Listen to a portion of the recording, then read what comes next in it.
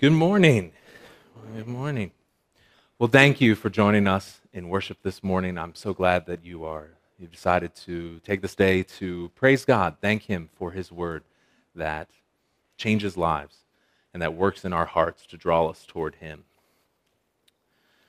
This Sunday is also, it just so happens the way the calendar works, that this is the 4th of July, so happy 4th of July.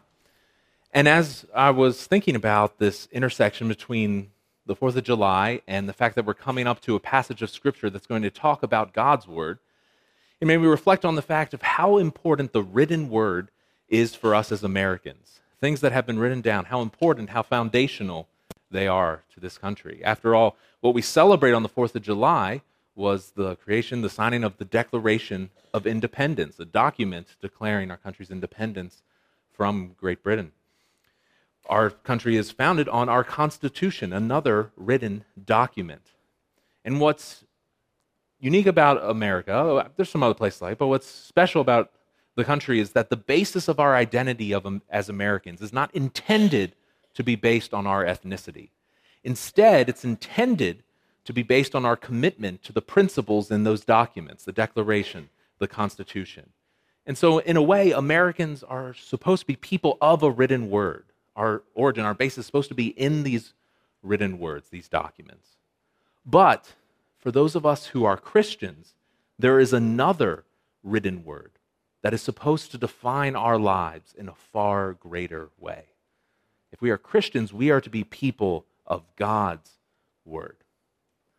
But if you'll notice the title of the sermon, I phrased it as a question. It's, are we a people of God's word? Because it's easy to hear, oh, Christians are supposed to be about the Bible, about God's word. Yeah, that's me. It's easy to say that. But the question is that actually true? Are we really a people of God's word? Is it God's word that controls and guides us, that gives direction to our lives? Or are we guided by some other things? Are we maybe guided by our emotions, what I'm feeling in the moment? Are we guided by our politics, what political party we like? Are we guided by our preferences? This is the way I think things should be. Are we guided by our desires? This is something I want, and so I live my life for that desire. The truth is, though, if we are followers of God, if we are God's people, if we allow any of those other things to guide us, to be the driving factor in our lives, we will not succeed at reflecting God's kingdom. We will not succeed as being the people that He has called us to be as His church. In fact, the testimony of Scripture and history shows us that God moves when His people become passionate for His word, the Bible. One pastor, Chuck Swindoll, pointed out that common to every genuine revival, every moment where people in history became on fire for God, common to every genuine revival in history are two primary forces.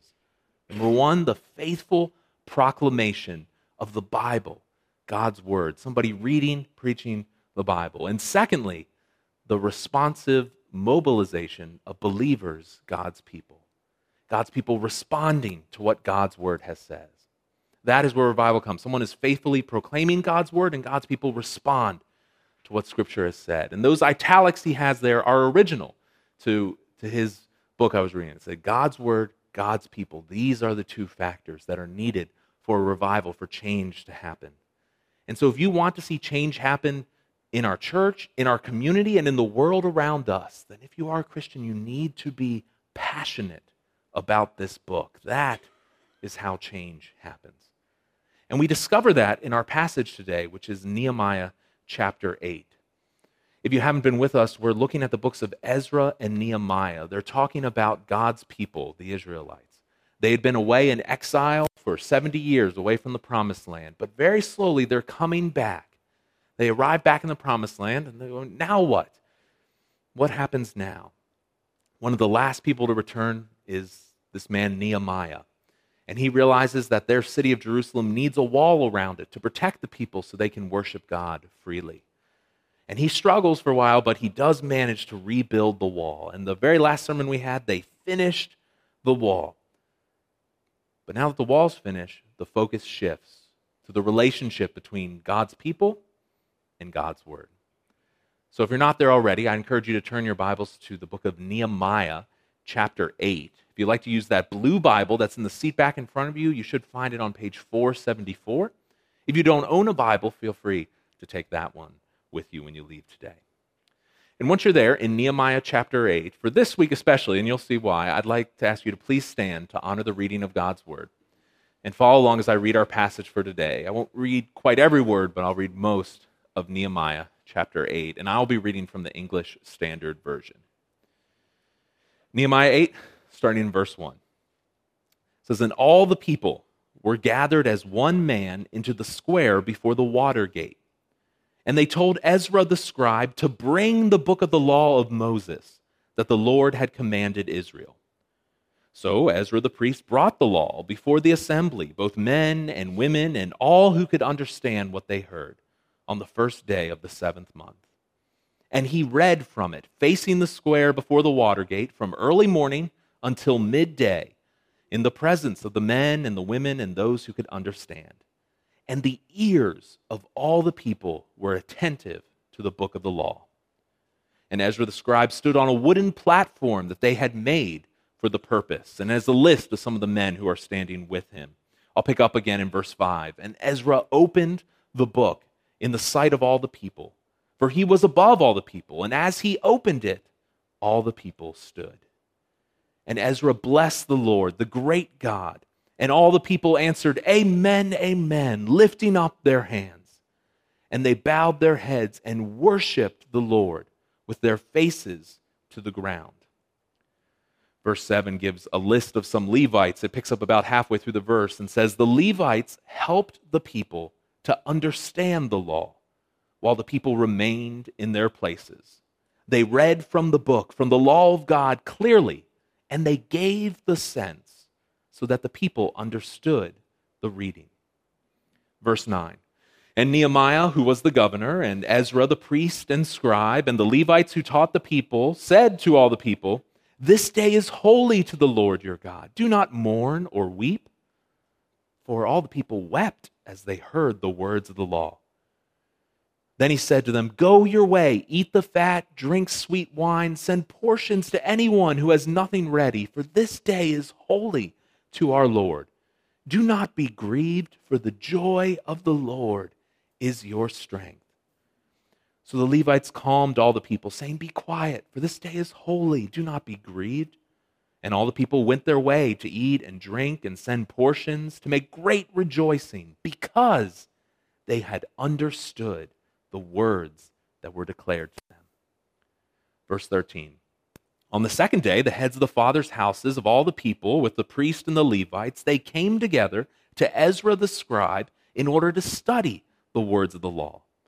And they found written in the law that the Lord had commanded Moses that the people of Israel should dwell in booths during the feast of the 7th month, and that they should proclaim it, publish it in all their towns and in Jerusalem. Go out to the hills, bring branches of olive, wild olive, myrtle, palm, other leafy trees to make booths, as it is written.' So the people went out and brought them and made booths for themselves, each on his roof and in their courts and in the courts of the house of God, in the square at the water gate and the square at the gate of Ephraim." Verse 17. "And all the assembly of those who had returned from captivity made booths and lived in booths. For from the days of Joshua the son of Nun to that day, the people of Israel had not done so. And there was very great rejoicing. And day by day, from the first day to the last day, he read from the book of the law of God. They kept the feast 7 days. On the 8th day, there was a solemn assembly according to the rule." Let's pray. God, thank you for your word, which is the basis of how we know you, the basis of how we know we can be your people through your Son. Thank you for the work of Christ that drew us to yourself. As we look at your word today, teach us to receive your word. Teach us, God, how important it is that we teach it to others. Convict us of our need to be changed by our word, and inspire us that we would respond to your word, God. May we obey what you have said. May we worship you. May you fill us with joy because of what you have done for us. It's in your name that I pray. Amen. You may be seated. So let's talk through what's happening in this text. A really interesting story. So remember, Nehemiah had just finished rebuilding the wall. But the reason why he was rebuilding the wall was not so that they had the prettiest wall around Jerusalem. It wasn't to be the envy of all the other nations that people would come and look at their awesome wall. No, the reason he built this wall was so that the people could worship safely.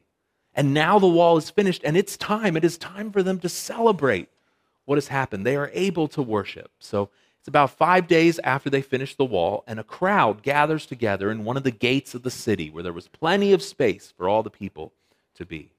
It is now time for God's people to really start over. In many ways, these chapters, chapter 8, and we'll look at 9 and 10, these are really the climax of this book. All the people, the vast majority of them, are now back in the promised land, and they are ready to reform, restart, revive God's nation, his people in the promised land. This emphasis is clear in our chapter. The word people shows up at least 13 times just in verses 1 through 12 of our passage. This is about the people of God. We read about some key figures. We read about Ezra the priest reading the law. We see Nehemiah helping to lead this, but this story is about God's people coming back to his word and coming back to God. When they get back, they don't sit down and say, well, we need to get more people into Jerusalem. They don't come up with a growth strategy or a new program. They go back to God's word. A wall that they have means nothing if they're not committed to God. They need to address their faith, reaffirm their commitment to God. The first thing they need to do is receive God's word. And if you have the outline with you, that's the first point. God's people receive God's word. They need to hear it. They need to listen to it. They needed to hear from God again. We saw this in the first few verses. In fact, the people wanted to hear from God's word. They asked, they come together and they ask Ezra, please bring God's word, the law, out so that we can hear it. They are hungering for God's word. They are hungering to receive it. As Pastor James Hamilton says, God's people love God's word. They are God's people. They've seen what he has done. They say, we want to hear from God. It's not an inconvenience to them.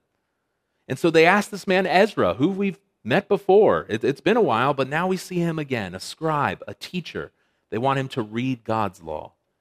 And that's what he does. He reads at the very least what is in our Bibles is the book of Deuteronomy, if not a large chunk of the first 5 books of the Bible, known as the Pentateuch. And it's this reason that I argued we see Ezra and Nehemiah as one book. I know there are 2 in our Bibles, but it's one story flowing together. Ezra and Nehemiah are serving together. They're not trying to take glory from one another, but they're working together for the good of God's people. At this point, Ezra has been there for a long time. Remember, it's been a long time, a few months since we talked about him. He's been in the promised land for 13 years, probably teaching people where he could, telling people God's law is important, we need to follow it. But they've been probably distracted by other things. But now that the walls of the city are built, all the people come to him and say, Ezra, we're ready. Please read us God's word. That must have been an amazing moment for him to see this huge crowd of people hungry for God's word. And Ezra's ready for this moment. We've been told that he's a skilled man. He's skilled in knowing and teaching God's word. Back in the book of Ezra, when we first met him, we read that he was a scribe skilled in the law of Moses, that the Lord, the God of Israel, had given. And the king granted him all that he asked, for the hand of the Lord, his God, was on him.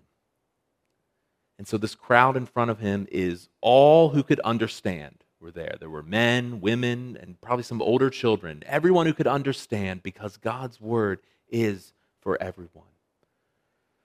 They had not heard this in a long time. It seems the teaching of God's word of Scripture had been neglected during their exile and after they returned. They hadn't taken the time to hear it. And we have to remember how different this is from today. So at that time, you couldn't go down to the store, or let's be real, you couldn't log on to Amazon and buy a Bible and have it shipped to you. There were very few copies available, so you needed to come together as people to hear somebody read it to you. That was really the only way you could receive God's word. Now, today, you can come here to church and hear somebody read Scripture, and that's an excellent way to receive God's word. But it's very easy also to get a copy of God's word and to read it for yourself. Ezra stands up and he talks through the Old Testament law, which is a very long section of Scripture, and on this occasion, he read for probably about 6 hours, from the early morning, sun up, until about midday. He maybe didn't read all of Genesis, Exodus, Leviticus, Numbers, Deuteronomy, but he read portions of it. And he's just letting God speak. He's not offering any comment. He is just sitting there reading through a section of the Bible that sometimes we think is boring, but he stands up there and reads it, and the people listen to it because they want their community to be based on God's authority, not on what they want or they desire, their own preferences and opinions. They receive it. They listen attentively. They don't allow any distractions. They want to hear from God.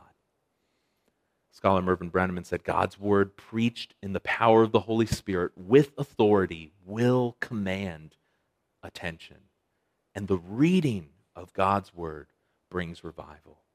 We think, we have to do this exciting thing or that exciting thing. But here they're just reading the section of Bible that some of us think is the most boring section. But these people, hundreds if not thousands, are standing there listening to it, being changed by God's word.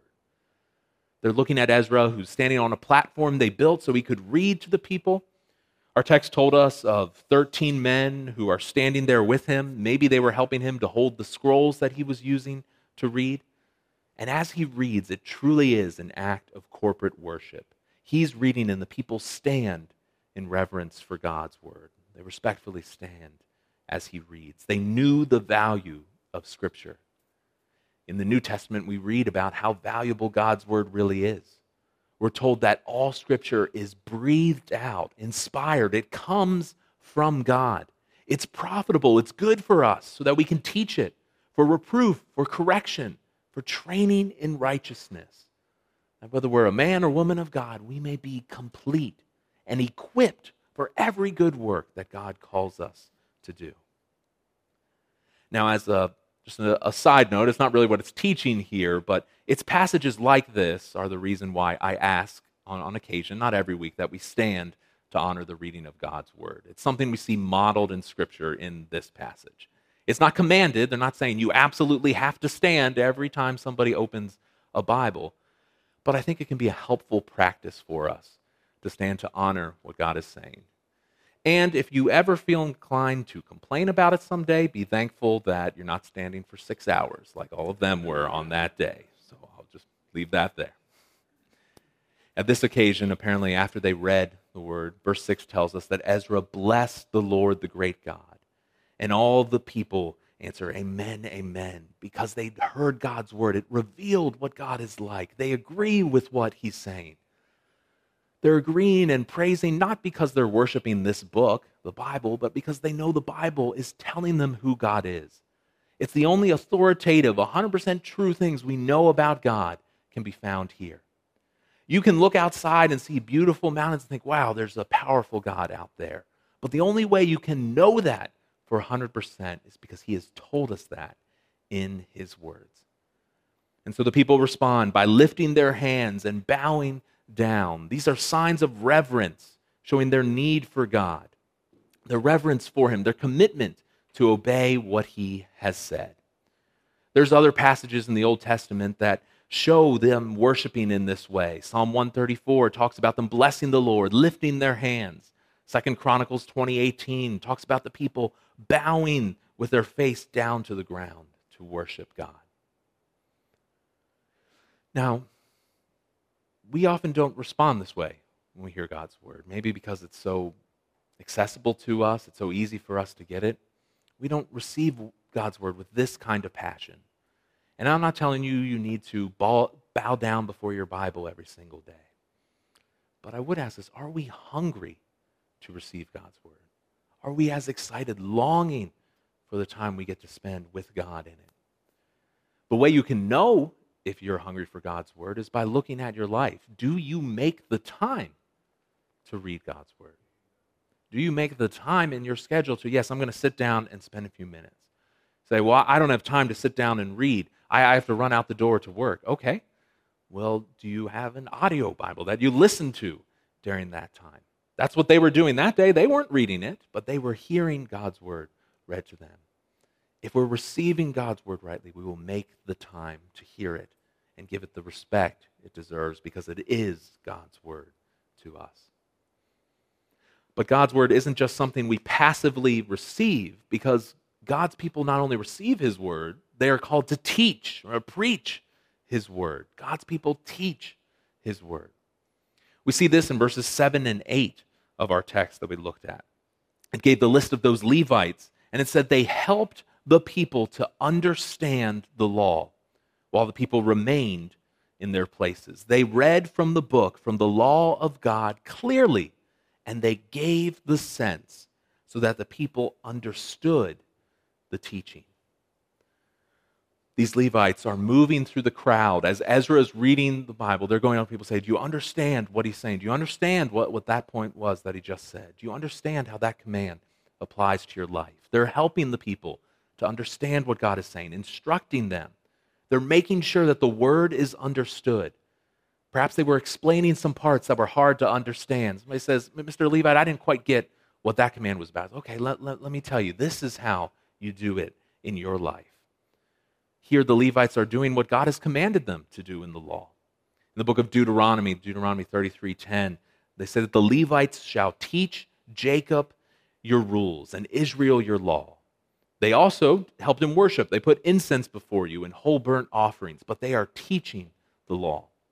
2 Chronicles shows them doing this. It says they taught in Judah, having the book of the law of the Lord with them. They went about through all the cities of Judah and taught among the people. They hadn't been doing it for a while, but that is what they are supposed to be doing. In this occasion, they're probably primarily explaining spiritual truths, saying this is how you obey this command. This is how you honor God. They're telling people this is why this law matters, what it means for their lives. They probably had a lot of explaining to do. There may have been some language difficulties. The scriptures were written in Hebrew. Maybe some of the people hadn't been speaking Hebrew for a long time, so they had to help translate some phrases so that they could understand what to do. Some people had grown up completely far away from it, and maybe they didn't understand the context or the culture of Scripture. They had lived maybe in some cities in Babylon or elsewhere, and now they're in the land of Israel and trying to understand all these commands about how their land, they should live in a way that honors God. It's actually very similar to what pastors, teachers of God's word do today. When I stand up and I tell you, like I did a few minutes ago, they didn't have copies of God's word. They needed to listen to somebody saying it. I'm explaining to you what it was like back then. That's exactly what these Levites were doing here. They are early preachers of God's word, explaining to the people what God's law means. The point that the text is driving for us is that God's word is not just something we read or we hear. It's something that needs to be understood. It needs to be applied to our lives. To do that, we need to teach it and preach it. Friends, you don't get brownie points with God if you show up in heaven and say, God, here's my Bible reading checklist. I read every single day of the week. Did you ever apply to your life? No, but I read it every single day of the week. You don't get extra credit for that. It must change our lives. And if God's word is going to change our life, sometimes we may need some help understanding how it applies to us, the difference it can make in our life. And that's the role of a teacher. That's what these Levites were doing. Verse 8 tells us that they read from the book clearly, and then this wonderful phrase, they gave the sense. They interpreted, they explained what God was saying. They helped the people to see this is the truth and this is how it impacts you. Some translations may use the word translating. They're translating God's thoughts, his words, to the people so that they could understand him. Again, this is the role of pastors and elders today, taking God's thoughts, translating them to us so that we know what God has said, helping us to understand God's word. It's what they're called to do. The book of 1 Timothy is an instruction to pastors. Paul says, until I come, devote yourself to the public reading of Scripture, to exhortation, telling people what Scripture means for their life, and to teaching them what the Scripture says. That is what pastors do. They publicly read Scripture, they exhort, and they teach.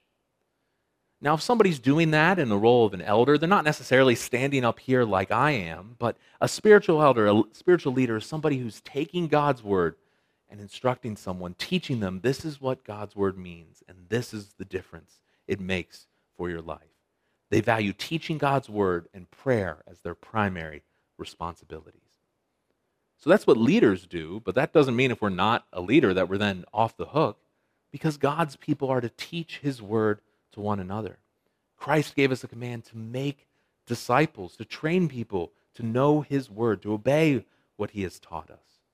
So we should make disciples, teach one another what we know of God, and have God's word taught to us. That's why we gather together the times we do. We gather together an hour before the service so that we can be in smaller groups. We can talk about what God's word has said. Have somebody teach us, this is what this part of the Bible means. We gather here so that we can learn, we can hear from God, learn how we can love him and live for him. We gather in small groups on Sunday evenings so that we can encourage one another. This is what it means to apply that scripture verse to your life, or if we meet some other time. We gather here on Wednesdays for another time of we need to learn more about God and learn his word and how we live for him. We're called to know God's word, to not only receive it, but to also know it. To know it, we need to teach others or be taught. So let me tell you, you should seek to know the meaning of Scripture. If you come across something in the Bible, you're like, I don't understand what this means. Don't let it go and move on it. Find somebody and say, can you please help me understand what this part of Scripture means? It is God's word to you. So God's people are called to teach his word. But perhaps more importantly than that, God's people are also changed by his word. As people not only receive it and they teach it, they are changed by it. They're changed by his word. God's word changes and transforms lives. Let me read verses 9 through 12 again to us. It says, Nehemiah was governor, Ezra the priest scribe, the Levites who taught the people, said to the people, this day is holy to the Lord your God. Do not mourn or weep. Why did they have to say that? Because all the people wept as they heard the words of the law. So he said to them, go your way, eat fat, drink, send portions to anyone who has nothing, for this day is holy to the Lord. Do not be grieved, for the joy of the Lord is your strength. So the Levites calmed the people, saying, be quiet, this day is holy, do not be grieved. And the people went on their way to eat, drink, send portions, to make great rejoicing, because they had understood the words that were declared to them. We see the change that God's word brings to these people. These proud people who thought they were self-sufficient and that they were able to live for God, they're brought to a place of humility because they hear God's law, his word, and realize we're not doing what that says. So much so that Nehemiah, Ezra, the Levites have to go among them and say, no, you don't have to cry. You don't have to weep right now. They're weeping, they're crying because of their sin against God's word. And they're realizing, you know what? My grandfather, he wasn't doing these things either. So that's why we went into exile away from the promised land. We weren't doing what God had said. And this breaks their hearts. And this type of mourning for sin is important. However, the problem is this is supposed to be a feast day, a celebration before the Lord. And so Nehemiah, Ezra, they have to tell them, it's great that you're mourning. We can do that a little later, but this day is supposed to be a day for celebrating. As the book of Deuteronomy says, that you shall eat, you shall celebrate before the Lord your God, and you shall rejoice, is what the text says. This is supposed to be a holy day. The book of Leviticus talks about this particular day. Leviticus 23 says the Lord spoke to Moses, saying, speak to the people of Israel and say, in the 7th month, on the first day of the month. That's exactly when we are now. This was written almost 1,000 years before this day. But this is what it tells them. What are they to do? They are to observe a day of solemn rest, a memorial proclaimed with blast of trumpets, a holy convocation. They're not to do any ordinary work, and they're to present food offerings to the Lord. So the people are mourning, and there will be time to mourn. They will do that after the feast. That's what It's going to happen in chapter 9 that we should look at next week. What happened is God's word changed them. It brought conviction into their lives. We read the scripture earlier. This is what God's word does. God's word is living and active. It is sharper than any two-edged sword. It's piercing to the division of soul and spirit, of joints and of marrow. It discerns, it knows the thoughts and intentions of our hearts. The Israelites have been changed. They've heard God's word. They've realized that they're not doing what it says. They've realized they are broken by their failure to obey it. And they feel their need. We need to change. We need to do something differently because we're not living for God. We are in sin. And let me ask, have we felt this? Have you felt this? Have you ever read God's word and felt this kind of brokenness before God, that you read something and realize, I am definitely not doing that, and that it breaks you on the inside? I would go so far as to say that if God's word has never made you weep or broken your heart, then there may be a problem with your understanding of faith. Because God tells us that our sin has separated us from God. We should feel that brokenness if we're going to appreciate the Savior who died to restore us to God. This type of sorrow, of brokenness, even weeping for sin, is a good thing. And it's something that's, I think, lacking very much in the world today. We're very quickly to brush that aside and give hope and comfort without hearing the brokenness we should feel and that we have not done what God has said. But the goal of this brokenness is not that we stay there. Some people make that mistake. They stay in this feeling sad spot. But it's that we move to the joy of a relationship with God. That's what they're telling the people to do in our text. Pastor Charles Spurgeon says, holy sorrow is precious before God. It's no bar to godly joy. That sorrow should lead us into greater joy, remembering what God has done for us. And that's what they tell the people in our passage. This is supposed to be a day of rejoicing, an occasion for joy. They should celebrate with food and drink. They should celebrate God's gifts. Send food to people who don't have any ready. Offer sacrifices out of gratitude for what he has done. They send gifts to those in need because it's a holiday, a celebration. It's a time to remind the people that their joy is based on God's strength. As verse 10 says, do not be grieved, for the joy of the Lord is your strength. It is your stronghold, their refuge. And so the Levites continue this. They go among the people, they pass on the same message, and the people obey. And the people agree. They're like, okay, we'll mourn later. Today we will rejoice. And the reason they're rejoicing is what the end of verse 12 says. Because they had understood the words that were declared to them. They praise God because they understood what the Bible was saying. They grasped its message. I know I read that, and that convicted me, because I don't always rejoice when I understand what the Bible is saying. But that is an amazing privilege. Friends, we have the Word of God, God speaking to us. He's communicated to us his thoughts, his desires, who he is.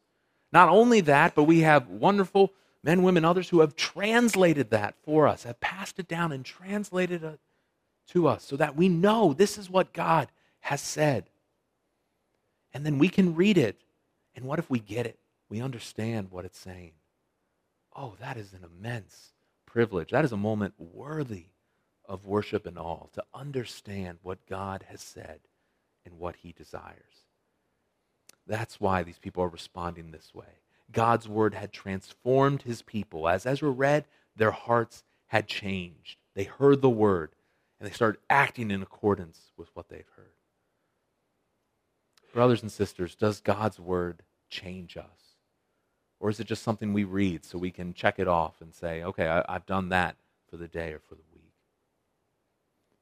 The Bible should be changing us. The Bible's not a tool that we wield to knock others and win culture wars. No, it's a communication of God, who he is, to us, his people. And yes, the Bible points out the world's sin and shows us that the world is broken and fallen from God. But you know, the Bible spends a lot more ink talking about the sin in God's people, the people who should know better what they should be doing. It spends a lot more time calling them to turn away from sin and cling closer to God. And so if you read the Bible in a way so you can say, well, I know a person who's breaking that one, and I know somebody who's breaking that one, and I'm doing pretty good, then you're not reading the Bible the wrong way. Reading Scripture should convict you. Like these Israelites, if we're reading Scripture correctly, people should have to come to us and tell us, you can stop weeping.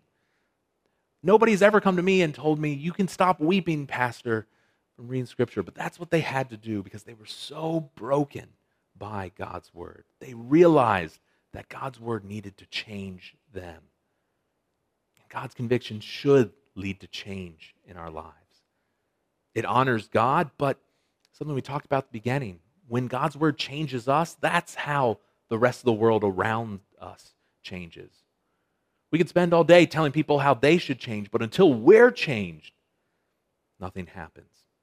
Remember what Chuck Swindoll said. I read this at the beginning. Common to every genuine revival, many people coming to know God, two things happen. God's Word is faithfully proclaimed, and people respond. They're mobilized. God's people respond. When God's Word is read and God's people respond, that is when those who do not know Christ come to know Him. God changes us, and then we respond. And that's the last point we're talking about today. God's people respond to His Word. They receive it, they teach it to others, they themselves are changed by it, and then they live it out. They respond to what God has said. Let's read this text, 13 through 18, one more time. We'll see how they're responding to what Scripture says. So on the second day, the heads of the fathers' houses of all the people, with the priests and the Levites, they came together to Ezra the scribe because they wanted to study the words of the law. And as they're studying it, they found written in the law, the Lord had commanded by Moses, that the people of Israel are supposed to do something. They're to dwell in booths during the feast of the 7th month. And they should proclaim it, publish it in all the towns and in Jerusalem, that people should go out to the hills, bring these branches, olive, wild olive, myrtle, palm, leafy trees, to make these booths, as it is written in Scripture. And so the people do that. They go out, they brought them, they made these booths, each on his roof, in the courts, the house of God, before the square and the water gate, and the gate of Ephraim. And verse 17 says, all the assembly of those who had returned from the captivity, they made these booths, and they lived in them. For from the days of Joshua to that day, the people of Israel had not done so, and there was great rejoicing. And we hear that every day, from the first day to the last, that they were hearing more from the book of the law of God, and they kept this feast 7 days. They even had a solemn assembly according to the rule. The people received God's word. Now they're ready to apply it, to respond to it. And they do this in 3 ways in these verses. First, they respond with obedience. They obey what God has said. Our text told us that the leaders, the family heads, they came together the next day. Everybody was there to hear the law. And then the next day, the leaders, the heads of their households come together because they want to study and gain insight from God's word. These are family leaders, probably particularly fathers. They're taking the initiative. We need to know God so that our families will live for God. So we can go, we can teach our family God's word and what they can do to honor the Lord. These men are humble enough to know, we can't figure this out on ourselves. We need to get together. We need to be taught by you, Ezra the scribe, how we can know what God has said. They want to learn to do better. And so, we already had early preachers. This is a 3,000 years ago Bible study. These men all get together, they open the scroll, they look at it, and they discover something. This is the 7th month, and God has said there's a feast we're supposed to be celebrating in the 7th month. We're approaching the Feast of Booths, of Tabernacles, of Shelters. It's supposed to be a celebration of how God protected his people. They were to build these little shelters and stay in them for 7 days to remember how God brought them through the wilderness over 40 years and protected them when they journeyed from Egypt to the Promised Land. The book of Leviticus has this command: you shall dwell in booths for 7 days. All native Israelites shall dwell in these booths. And God gives a reason: that your generations may know that I made the people of Israel dwell in booths when I brought them out of the land of Egypt. says, I am the Lord your God. It was a feast, a time to remember that they were dependent on God. They didn't control their own faith, but they were dependent on him. And while we don't celebrate that today, I think we can take that reminder. We live in very comfortable homes. We're in a building now. We have fans, we have air conditioning. We're very comfortable here. And that comfort we experience can fool us into thinking, well, I'm in charge of my life. I can take care of myself. I have everything I need to live in comfort and peace. But the truth is that God is in charge. The Israelites knew they needed that lesson, and so they knew they needed to proclaim this feast, celebrate it, gather the necessary materials. Elsewhere in Leviticus 23, it tells them that they are to proclaim these feasts when they come. The people are to gather branches, to build booths and shelters like the ones they had in the wilderness. And although this may seem strange to these people who've never done it before, they have been broken by God's word. They've been changed, and so they respond with obedience. They obey God. And they built these little shelters, whether it was on their flat roofs in Jerusalem or anywhere they could find a flat space in the city. They're building a habit. We're going to respond to God's word.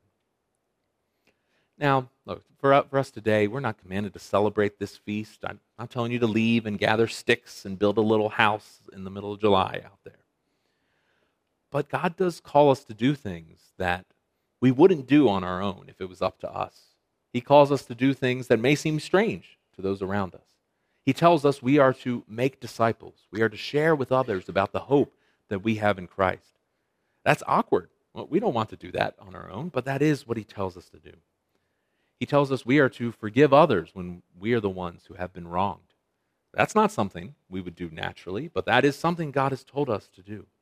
He tells us to not give even. He tells us to care for those who are different than us, who are forgotten and vulnerable.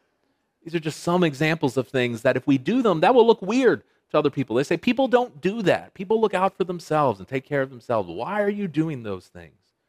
Well, we're doing them because we're obeying what God has said. It's a proper response to his word. Psalm 119 tells us that his word is a lamp to our feet and a light to our path. We sang that this morning. And Psalm 119 also says that we should meditate on God's precepts, fix our eyes on the way he tells us to go. We should delight in his statutes and not forget his word. If we're responding rightly to God, we will see what he says and we will obey him. And as we obey him, we'll also worship him. That's their second response. They respond with obedience, but they also respond by worshiping and praising him with this worship. We saw this way back in verse 6. If you look back at verse 6, Ezra blessed the Lord, the great God, and all the people answered, Amen, amen, lifting up their hands. They bowed down their heads and worshiped the Lord with their faces to the ground. They heard God's word, they received it, it's changing them on the inside, and they respond by worshiping God. This is a pattern throughout the Old Testament. When they hear from God, they respond. In Exodus 4, Moses comes to the Israelites and tells them that God is going to set them free. And the people believed. And when they heard that the Lord had visited the people of Israel, that he had seen their affliction and suffering, well, they bowed their heads and worship. Here, that's what happens as well.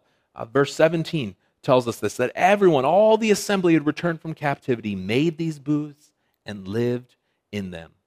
Everyone who had returned participated in this feast, in this huge public act of worship. The text even tells us that it had not been celebrated this way from the days of Joshua, the son of Nun. And that might not mean a whole lot to us looking at it, but that's almost 1,000 years before this. So for 1,000 years, there had never been a celebration with this many people worshiping God together. Now, they had celebrated on occasion since then, but this time had greater joy, far greater participation. If you want to think back to just a recent experience, if you're here, remember the first time that you came back to church after we had things shut down with COVID? Do you remember the first time you came back and being able to sing and worship God together? The joy that was there. And yes, we are praising God together. We're not sitting at home on couch. We are able to worship him. Well, that's the kind of joy here. They hadn't had a feast like this, not in 3 months, but in 1,000 years they had not celebrated quite this way. I think the NIV makes it clear. It says, from the days of Joshua the son of Nun until that day, the Israelites had not celebrated it like this. And their joy was very great. They were committed to God's word. They were committed to worship. They're not only committed in praising God, but they also continue to do what he said. What he said worship is to look like. They read from his law every day. That's what verse 18 said. From the first day to the last, they read from the book of the law of Moses. And again, they're obeying what God had said. Way back in the book of Deuteronomy, Moses commanded that at the end of every 7 years, at the set time in the year of release, and look when it is, it's supposed to be the Feast of Booths. And they realize, hey, that's where we are right now. And so when all Israel comes to appear before the Lord your God at the place he will choose, you shall read this law before all Israel in their hearing. You're to assemble the people, men, women, and little ones, the sojourner within your towns, that they may hear and learn to fear the Lord your God. Be careful to do all the words of this law. They're obeying what God has said. We see this obedience and worship tied together. They even do a solemn assembly that they're supposed to do. Verse 18 tells us about it, and that's a command from Numbers 29. They spend a day to silently ponder what God has done for them and to ponder his word. They're going to continue this worship, this praise, this confession of sin before God into the next few chapters. But I want to take a moment to pause and just see how amazing this is. Their desire, their hunger to worship God. Literally the day before, they had gathered together and they just heard the whole Bible read for like 6 hours. And I don't know about you, but if I stood for 6 hours hearing somebody read the Bible and they said, hey, tomorrow we're going to do this again, I may not be as inclined to jump at that opportunity. But that's what they did. They were so hungry. They're like, yes, we want to worship and praise God like this. And so they go there. They're hungry for his word. They want to worship and be reminded of what God had done for them and how they are to respond. God's word fueled their worship and praise. And there's one last feature of how they're responding to God's word that's worth emphasizing. They not only obey, they not only worship, but something happens to them. They are filled with joy. They respond to his word with joy. When we obey God, when we worship him, we join in his joy, his celebration over his people living for him. And more often than not, when we obey God, even when things are hard and difficult, we find joy on the other side. Maybe not right away, maybe a rough struggle in a moment and doing what we know is right, even though it seems wrong. But on the other side of it, we find joy in God, an abiding joy that comes from obeying him in all circumstances. Verse 17 of our text told us there was very great rejoicing, joy, gladness at this feast. But I think the best phrase to talk about this is one we sang, the very first song this morning, and a phrase we find way back in verse 10, which says, the joy of the Lord is your strength. It is our refuge, our stronghold. Scholar J. Gordon McConwell said, as the people rejoiced in God, delighted in his presence, he would show himself strong to help them and defend them. The joy of the Lord is their strength. True joy comes only from God. It's centered on him. And sometimes we like to separate joy and happiness, and I understand what we mean by that, but joy, true happiness, comes from God, from knowing him. It's not only that he does things for us, but we find joy and peace and something to celebrate in the fact that I have a relationship with God. This holy God who made everything around me, that mountain I can see behind me to the rivers and valleys, the God who made all that wants to know me. Oh, that is something that should fill us with joy and happiness every day if we take the time to think about it. Joy should be our response as well when we remember what God has done for us. This great God who's done all that, he has been with me today. He helps me. He answers my prayer. Wow, that's incredible. Again, Mervyn Brenneman says, real joy is an expression of faith in what God can do and what he is doing. It's a response to God's word as we see, this is what the Bible says. Wow, I believe God can do that. Or we look at something and we say, yes, I've experienced God doing that in my life. It's occasion for joy. These things tie together. We have joy as we're worshiping God and as we're obeying Him. I saw a verse in 2 Chronicles that is all three together. The people of Israel, they were present in Jerusalem. They kept a feast. They're worshiping God 7 days with great gladness and joy. So we have that they're obeying God, we have this great joy, and the Levites and priests are praising, worshiping the Lord day by day, singing with all their might to the Lord. Again, this is a moment for us to look at this picture and then look at ourselves and see if we're reflected in this. Do we have that type of joy in God's Word, or is it this dry book that we keep on our bookshelf? This is the type of response that God's people should have to His Word. This is a message of joy because it's talking about real people, real things, a real God who wants a relationship with us. In fact, God's Word tells us that that type of joy can be ours through a relationship with Jesus Christ. That is the message of God's Word that brings that joy. We have sinned and fallen short of God, but God saves through Jesus Christ. Two examples, Romans 3:23, we all have sinned. We all fall short of the glory of God. But just a couple chapters later, the wages of sin, what we earn from it is death. But the free gift of God is eternal life in Christ Jesus our Lord. This is the joyful message of God's Word. It is a gospel, a good news for us. It tells us how we can know God and what this God is like. So let me ask you, whether you're here or perhaps you're watching, have you responded to that message of God's Word? Have you called on Christ for salvation, turned away from your sin and said, Jesus, I need you. I want that type of joy that these people have that you are talking about. Now, maybe you have, or you profess, yes, I have a relationship with Jesus, but I don't feel that all the time. Sometimes it's difficult to understand God's Word. Well, then maybe practice what the rest of the passage has told us. We should continue to receive more of God's Word. Maybe tell somebody what you know about God. Have a commitment to be changed by what God has said, to obey Him, and to worship Him with joy. He is worthy of that response.